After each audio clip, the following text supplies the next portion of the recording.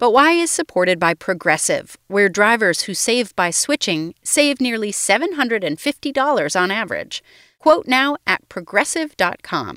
Progressive Casualty Insurance Company and Affiliates. National average 12-month savings of $744 by new customers surveyed who saved with Progressive between June 2022 and May 2023. Potential savings may vary.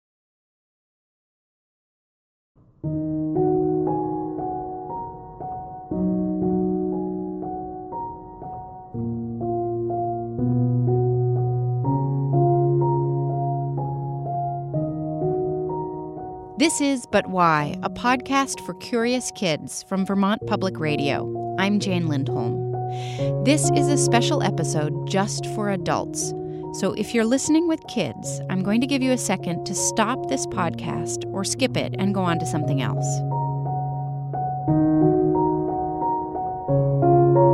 We originally made this episode the day after and in response to a mass shooting in Orlando, Florida at the Pulse nightclub. Sadly, it's relevant all too frequently when violence erupts and tragedy strikes and the news seems unavoidable. We find ourselves in that situation again as details emerge about the deadliest mass shooting in modern U.S. history at an outdoor music festival in Las Vegas.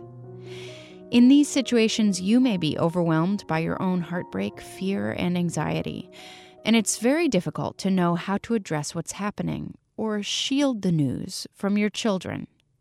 Should you shelter them from the horrors you're consuming on the news? Do you sit them down and explain things? Wait for them to ask you questions? What do you do if you want to keep the news from them, but worry they may hear things that trouble them at school or on the playground? Dr. Robin Gurwitch is a child psychologist at the Duke University Medical Center, and she has served on numerous national organizations that look at childhood trauma, including the National Advisory Committee on Children and Disasters. She's been researching and providing direct services and training on children and trauma since the Oklahoma City bombing in 1995. We asked her last year for some advice on how to broach issues like the shootings in Orlando or Sandy Hook or violence in other parts of the world with children, and we're going to play you that interview again today. For one thing, we asked her, can you shelter your children from the news, prevent them from having to deal with it at all? It would be wonderful if we could wrap our arms around children and prevent bad things from ever happening to them, but that, unfortunately, is not how the world works. Certainly very, very young children, 0 to 3, hopefully can be protected from images, discussions, but as they reach preschool age and upward, just turning on a television set and seeing images right away, listening to adult conversations. As much as we would like to shelter them, it's more pretending than reality. Because once I start reading and I walk into a grocery store and there's headlines I can read, or there's images on the front of the newspapers or the magazines, they're right there. By the time they're in late elementary and middle and high school, being able to turn on social media and seeing conversations or seeing pictures is there. I think it's also important, though, for parents to say, you know what, there's an off button. There's things I can do to limit exposure. So for very young children, making sure they see very little or none at all. As children get older and they're going to see a little, make sure that's limited as much as possible. And as children begin to watch it, when they reach the stage that they can seek it out themselves, or they're having conversations, or they're watching it a little bit more, please sit down with them. Don't have them watch it alone. And then turn it off and talk about what do you think about what you just heard or what you just saw or what you saw on social media, and let's talk about that. So I think it's important to always be able to circle back around so that children know that you're there for them. But should you let them direct the conversation? I mean, if you don't want to avoid the topic, but when you talk to your children about something like this, do you just say your piece, or do you ask them questions before you to elicit what your responses might be? If you are aware that they know about it, then you can begin the conversation with, I know you've seen pictures about So I wanted to talk to you a little bit about that. So you're right there saying, I'm willing to talk about it. If you are not sure, but it's likely they will hear about it or see pictures of it, then you can sit them down and say, there was a horrible thing that happened, and I wanted to talk to you about that. We might even ask, what have you heard about what happened? Because that way you hear from them, what do they understand? And then any misperceptions or misinformation can be laid to rest or corrected. Encouraging questions are really important. So it really is depending on what you know their exposure may have been. But if they have friends, if they are 8, 9, 10, 11 and they're going to play at somebody's house and assume that family is not going to have television on or not going to be discussing it or there's not going to be any pictures, I think that's taking a risk.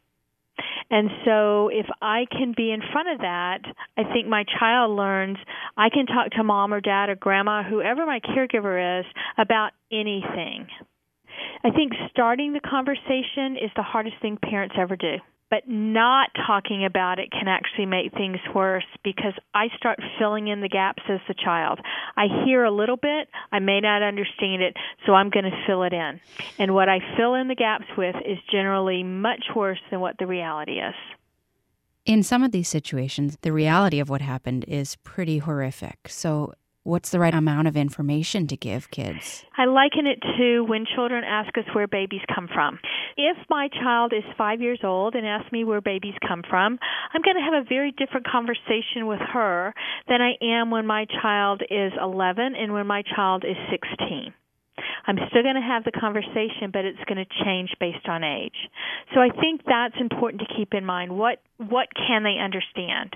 I don't think that it is necessary for children to have all the horrible, gruesome, grisly details. I don't think that that's useful for anyone to have, but I think the reality is there that a man came into a place where people were having fun and singing and dancing and listening to music and shot a lot of people, and many, many people died. How do you have that conversation, though, if you yourself as a parent start to feel like, I'm not sure my child is safe? I mean, a lot of parents certainly felt that way after the events in Sandy Hook.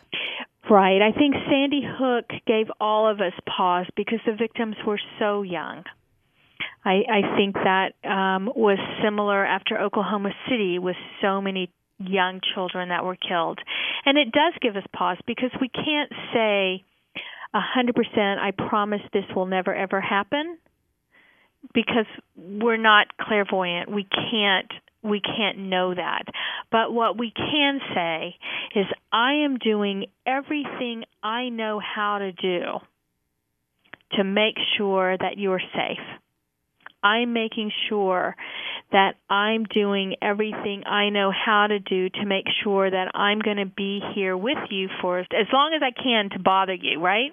That's what I tell my daughter when she was growing up. I'm going to live a very long life. I'm going to try and live a very long life so I can make sure that I'll be there for you, and I'm going to bother you for a long, long time. But I think it is important to help families understand, and yes, as parents, we may have those worries. But I think for our children, we need to give the message that I am going to make sure that we as a family and me as your caregiver are doing what I can do to keep us safe.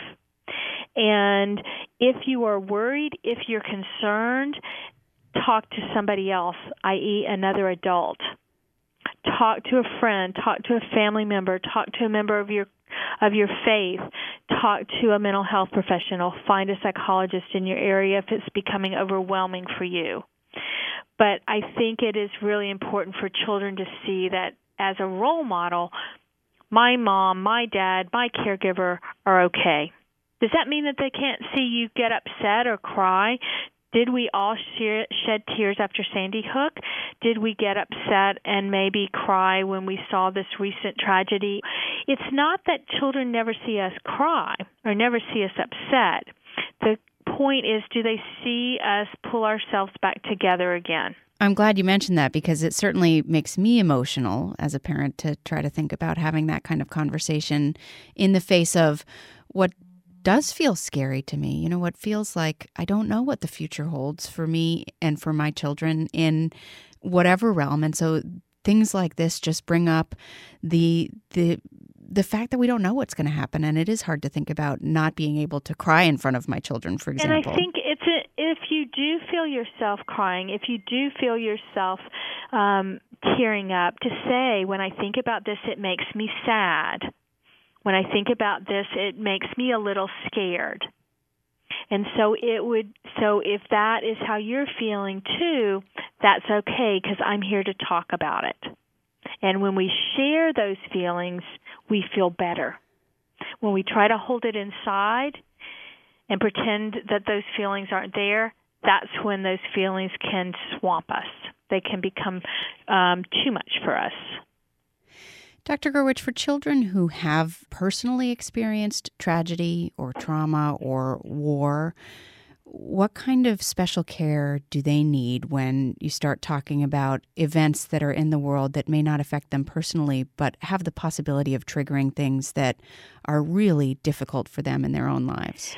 Children that have experienced their own traumatic events or losses, events will bring those back up. That's pretty common.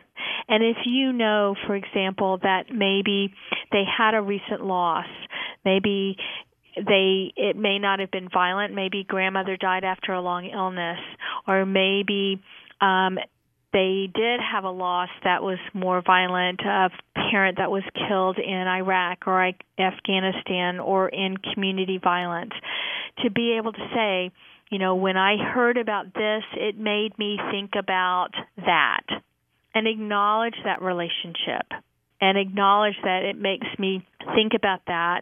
And we were able to get through that really hard thing together, and we're going to move through this together.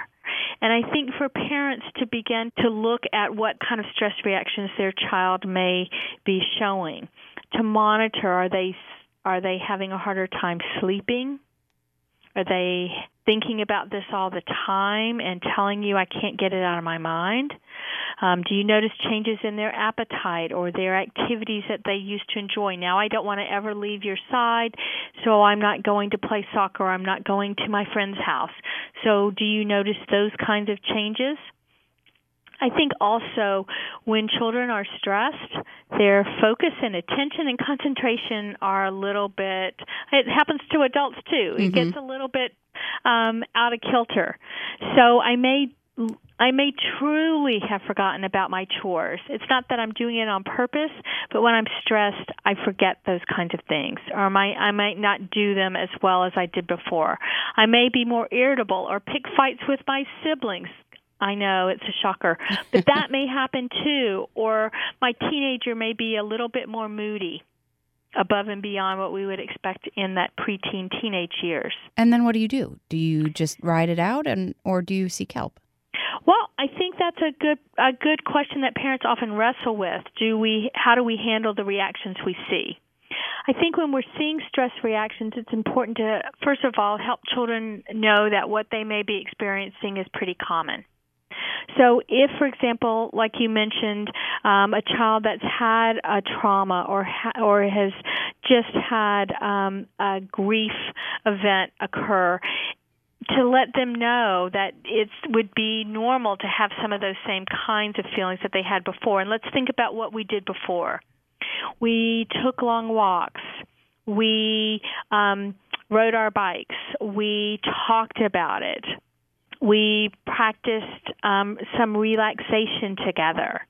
So helping children get in touch with what kinds of things they used to cope with in the past that were successful can be really helpful at times like this when children may be overwhelmed.